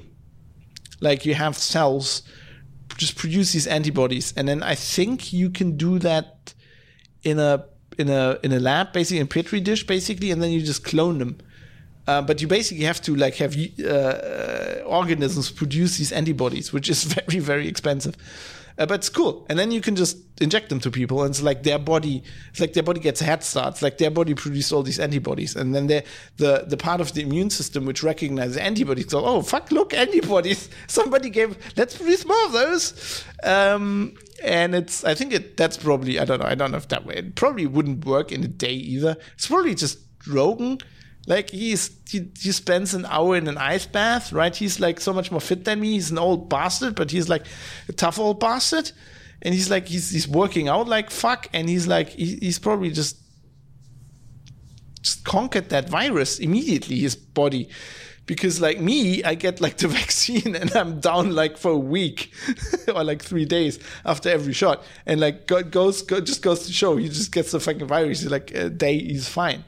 It's like the fucking UFC fighters. Like, there were several, if you don't watch UFC, so it's obviously a fight. It's like boxing, right? It's a fight. You have to prepare for the fight. And they go through like a month or two of training camps, like grueling training camps, like with 3 gym sessions a day, like running, fucking beating the shit out of each other, like in sparring and shit.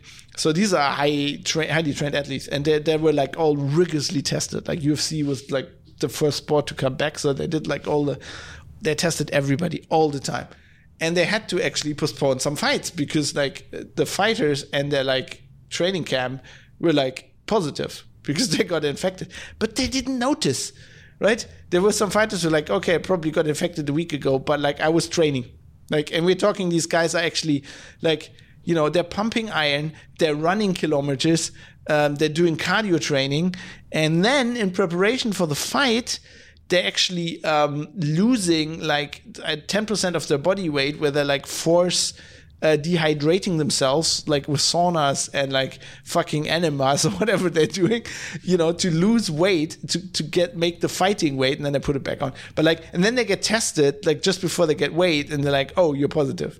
Like, okay, why am I not dead? I literally put my body through like, they just probably don't realize it. So Rogan's probably the same. So he probably doesn't have anything to do with ivermectin. But in any case, he's the worst. Like, if you want to make an example of a guy who took it, who's a conspiracy theorist, take somebody who's dying now. Like, not Rogan, who's fucking fine.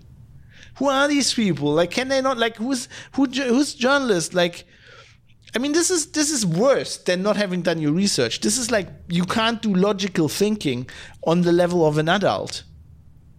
Right?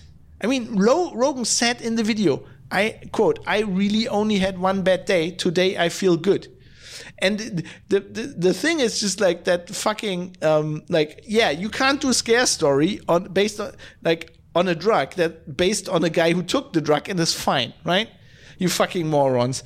But like, the more amazing thing is that at least one story I found, which was on Forbes, actually quoted this fucking line from Rogan. They were like, oh, crazy, whatever the headline was, Rogan takes FDA unapproved, blah, blah, blah. And then, oh yeah, it's really bad, and he's a conspiracy theorist, and he's like anti-vaccines, didn't get vaccinated, then he got COVID, then he got sick, and now he's fine. And then they quote him. It's like, your whole story falls apart in front of my eyes. I'm reading the story. Your whole fucking story, like the whole premise of your fucking story just fucking fell apart. Can't make this shit up. And then the other thing, but this is just anecdotal. Yeah, of course. But like the hit piece the very hit piece is anecdotal. So it's just like that's the reasonable humanist argument you can be, like the scientific argument. Why are they even writing about what happened to one guy? Who cares? There's like thousands of people in ICU beds or like fucking ECMO, right? Who cares if Rogan was fine? Who cares if Rogan ate horse medicine. Like, what the fuck? Who cares? Like, it's between him and his fucking doctor.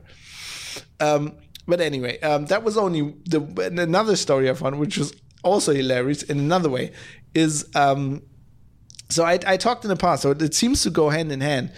Like traditional big media journalism, corporate journalism just going to shit seems to go hand in hand with trying to suppress independent sources, because I think these people will feel somehow threatened. They feel they're I certainly, when I worked for a publishing company, never felt threatened, but I don't know, like they seem to feel threatened, at least like subconsciously. I think they know that there's other people out there, that they don't have the monopoly of the printing press anymore, and now they have problems. And so there's also lots of censorship happening, right? Which we talked about here, because it happened on this show. Like, YouTube did that to me. Now, YouTube did the same thing to a guy called David Fuller, who's a very outspoken critic of people taking this Ivermectin. He has written about extensively where this comes from, like where the studies come from. He's talked to experts. And basically comes down on the side. Sorry, I need to drink some water. I'm like dehydrated. I've been running today. Trying to lose weight for my welterweight fight. Anyway, so the guy, this guy is like, it's a critic, right? He wrote about how like taking this thing is like not supported by scientific evidence. Really, like the evidence we have seems to suggest that it doesn't help, and there was basically one study, but it's questionable, whatever. And then he made a video about this, and it got banned off YouTube. Banned as medical misinformation, just like my episode. And he got he appealed, and his appeal actually got turned down, and he was actually, I think, preparing to sue them, and then appealed to the press. I think it's like, he obviously has more audience than me. So Google actually, I contact Google Press Office as well. I think, I don't know if that had anything to do with my video, my appeal going through, but like when his appeal got turned down, he contacted Google Press Office and they remedied the situation. But like they were actually saying they're going to permanently delete his video, right? Now the double irony is, this video actually, so this is in the description of the video on YouTube. Discussion of ivermectin has also led to censorship from the big tech platforms. But the free speech / censorship dynamic is only one part of the story. It also shows how broken our information landscape is, with the advocates on one side, the skeptics on the other, creating echo chambers and filter bubbles and broken sense making. Which I would say wise word. So he was actually addressing in this video this very censorship by big tech companies, and then his very video got censored. It's hilarious. He thinks it's because he actually had a clip from a conspiracy theorist, a theory guy. I'm saying this now. So from some guy who says you should take ivermectin because of whatever, and then he actually debunked it. He was like, no, this is wrong, and he actually took it apart and analyzed it. But of course, the YouTube algorithm was too fucking dumb to figure out that he was actually doing the exact opposite and criticizing this. And probably the guy reviewing it later, the fucking intern, somewhere in Google was also too dumb. Man, oh man, it's a crazy time we live in. But I thought that was hilarious. Anyway, let's wrap this up. I've bored you enough. I've probably triggered any journalist listening to this a long time ago. So let's talk about some feedback I received about previous episodes.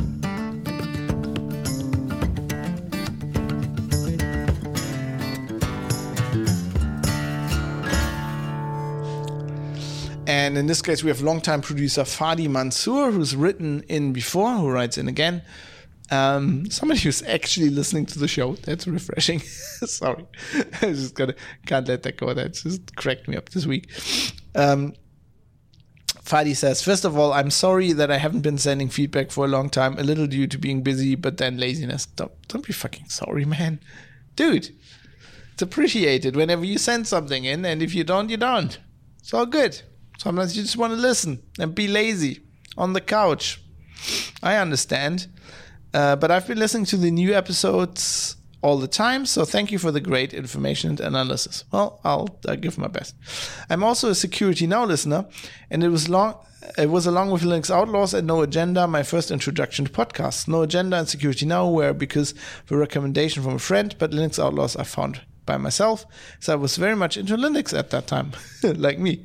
I can't tell exactly when I started, but it should have been around 2006. I think in 2007, right? We started the show in 2007, if I remember correctly, but yeah. It's too long ago, I can't fucking remember. This has been ages ago. Some brain cells have succumbed to alcohol poisoning since then. While introducing Steve Gibson and SpinRite, you mentioned that there are Linux tools that can do the same.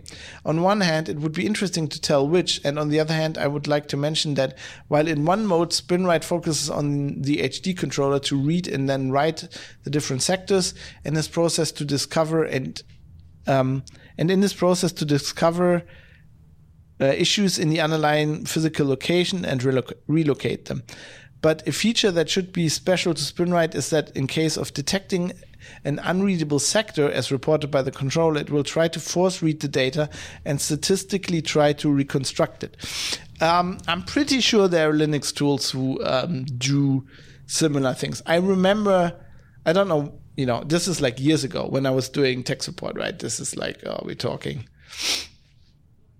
Yeah, probably also like 2006, 7 or whatever. Like I had it was a Linux live boot CD that was called we talked about it on Linux Outlaws on the time. This is kind of like hard drive rescue disk or something like this, or like a rescue disk thing.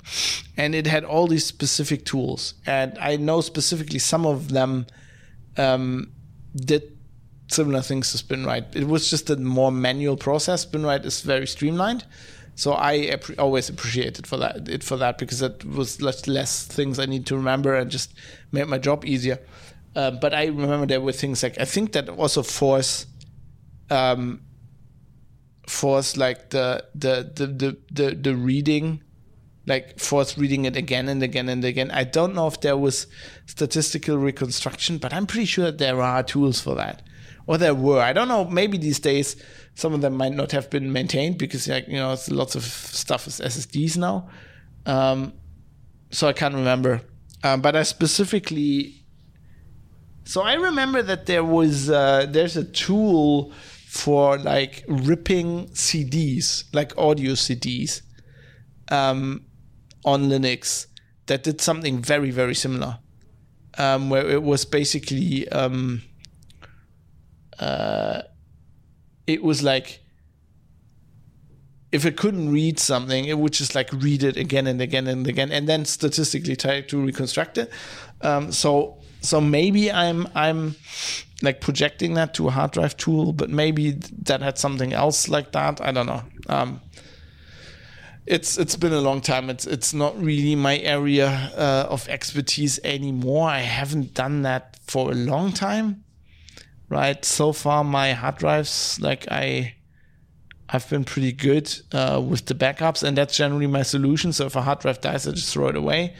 And then I had cases the other day where I was actually helping my wife with some of her stuff from the lab, and that was a hard drive that had died, but that had like the click of death, right? Where I couldn't I tried for hours, I couldn't get it to it would just spin up and spin down again, so it wouldn't actually engage. Like at that point, you can't even do anything with SpinRite, right? There's the thing where you can do it in the freezer, put it in the freezer and all that. But or you could send it to a hard drive recovery service, and then what they basically do is they take same hard drive of the same build, and then take it's probably the board on the drive is faulty, you can swap that, or you can even swap the motors, or you can swap the platters, which will get really expensive, right? And put them in another hard drive. Take a new hard drive with the same kind, take those platters out, put those platters in. But I don't think we were getting to that point. But so far, generally, I've just been. I never really had that problem. I'm relatively I've lost stuff because I haven't backed it up. But then, I'm relatively good at letting stuff go. I've lost photo collections in the past. Where okay, right now I don't have my phone pictures from 2003. They were shitty quality anyway. Who cares? I'm good at letting stuff like that go. But also generally have hard drives. This was just when I was doing tech support, and then the people I have backups. And the people just didn't have backups. Or they were Schrodinger's backups, and when we tried to read them, we figured out that the script had failed, stuff like that. Right. Fadi continues. From a technical point of view, Squirrel is very interesting, but you were describing that it would help alleviate tracking and deplatforming. But here, allow me to disagree. Although Squirrel will help decouple the data managed by a site from the identity of the person generating it, but if the site decided to ban a person based on the type of information he is creating, then even if his identity cannot be revealed, he would also have lost something by the ban. Take, for example, a trading site where the quote reputation, trade history would be lost by the ban. Yeah, you're completely right. I'm not saying it's a silver bullet to tracking. I'm just saying it alleviates some stuff, just for example, blog comments or something like this. That's generally the problem with data or metadata, whatever, as soon as you start accumulating data, that's a problem. And that it doesn't really help with deplatforming in that way. You're completely right. But I also didn't want to make it sound like it solved that problem, because it doesn't. On another note, while reading the feedback about Afghanistan and people serving in the military, we had an interesting comment that reminded me of an interesting song. Mutiny in the Common Soldiery by The Man That Will Not Be Blamed for Nothing, from their album This May Be the Reason Why the Man That Will Not Be Blamed for Nothing Cannot Be Killed by Conventional Weapons. I think it's also often abbreviated conventional weapons. Never heard of this band.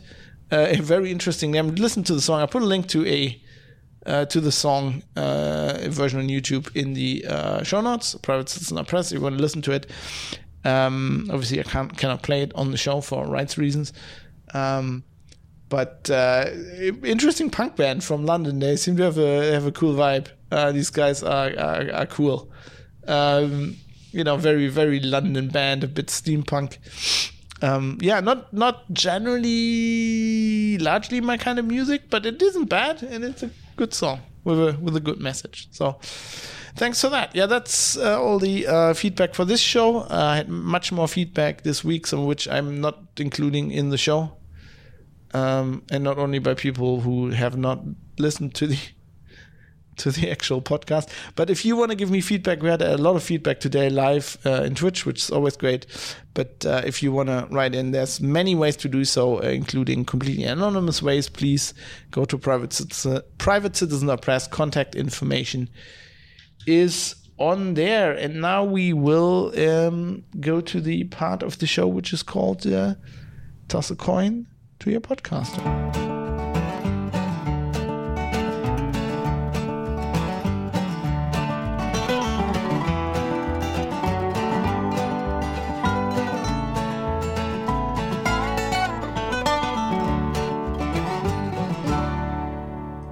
Where I want to talk about, how you can support this show. Obviously, you can become a supporter on Patreon, which is a thing, which helps me out a lot. That's like a kind of a subscription service.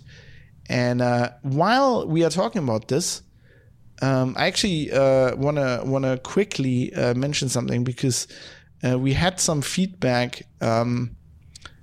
the other week, I think, talking about another shirt. So I have this $30 a month subscription thing, which is, all of this is optional, of course. And, the $1 a month option, whatever. But there's a special thing for hardcore supporters who, if they really want to, if they stay subscribed at that level for 3 months, at $30 a month, they get a shirt sent straight from Patreon. And one of the people who got the shirt said, okay, I'm coming up to the second time or something. I would like a different shirt. and suggested that we have an Aim to Misbehave shirt, because obviously I say that a lot. I think we're actually talking. Is this Steve? I think it's Steve who suggested this. Anyway, I've designed a shirt, which I'm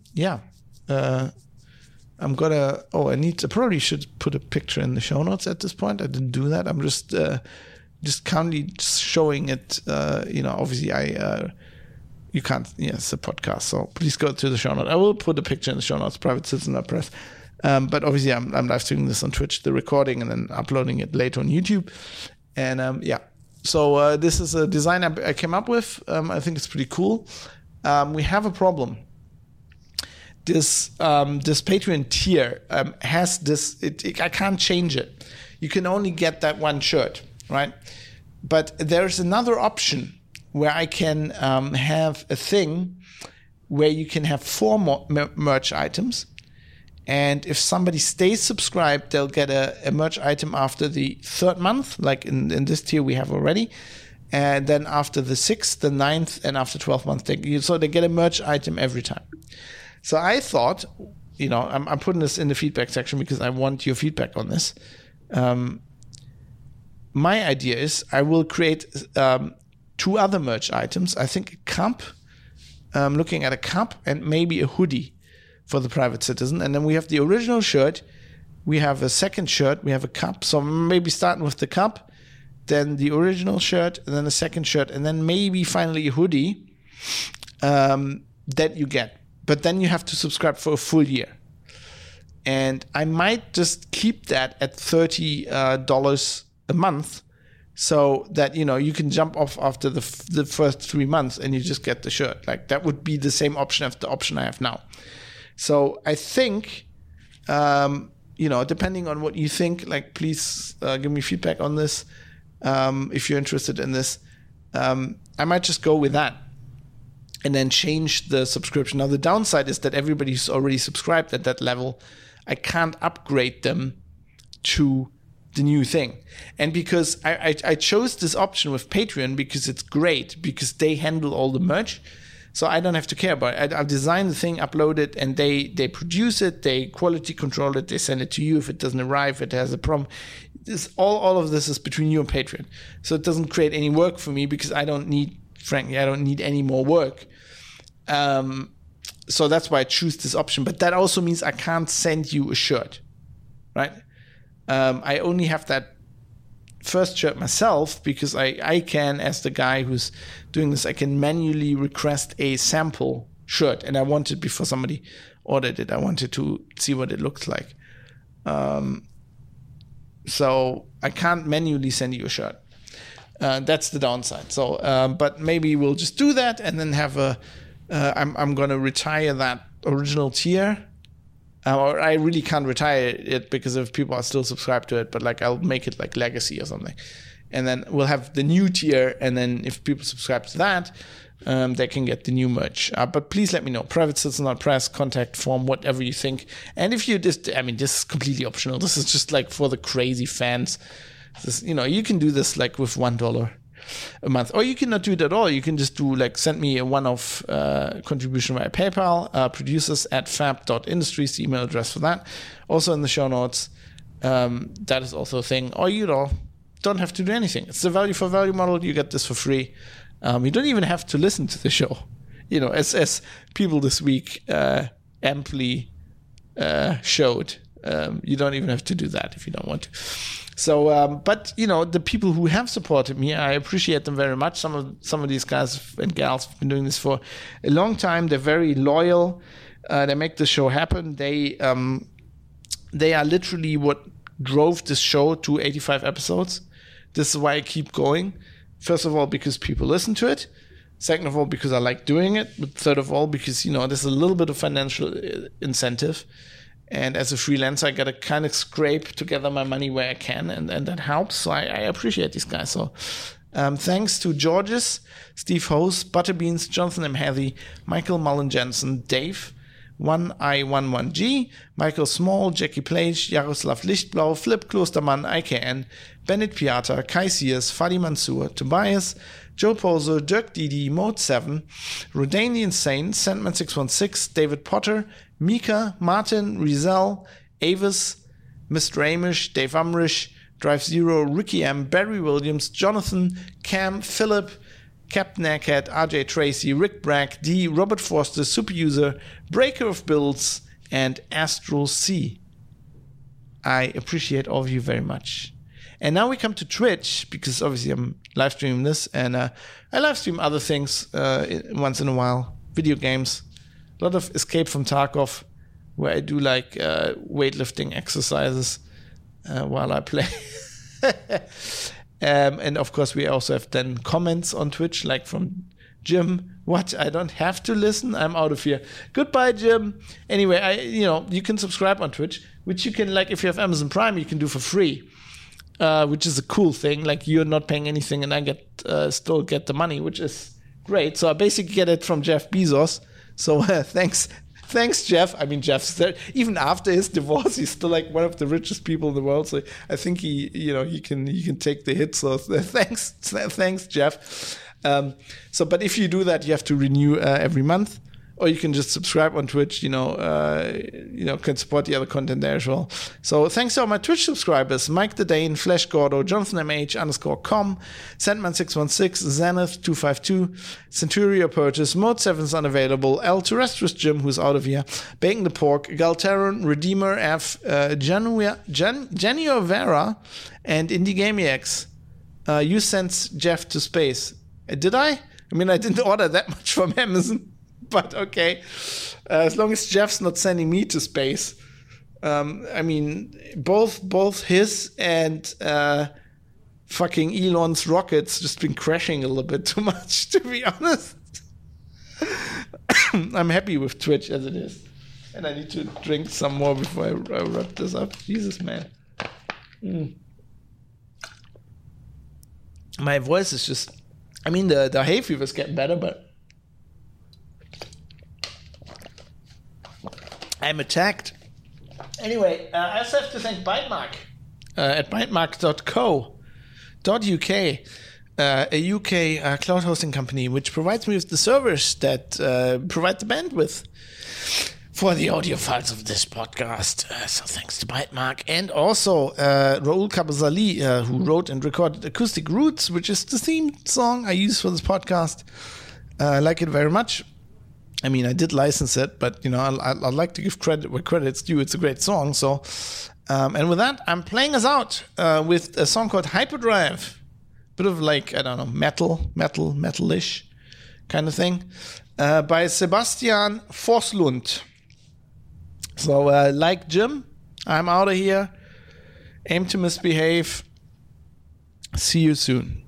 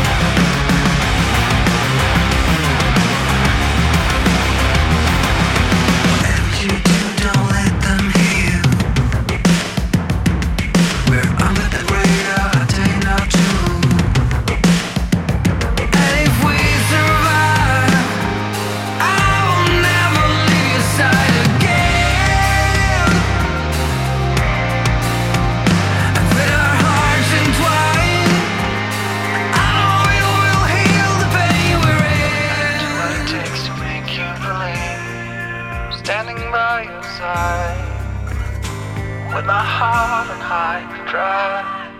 I'll do what it takes to make you believe. With my heart on hyperdrive, we do what we want, but we're not free. With our hearts on hyperdrive.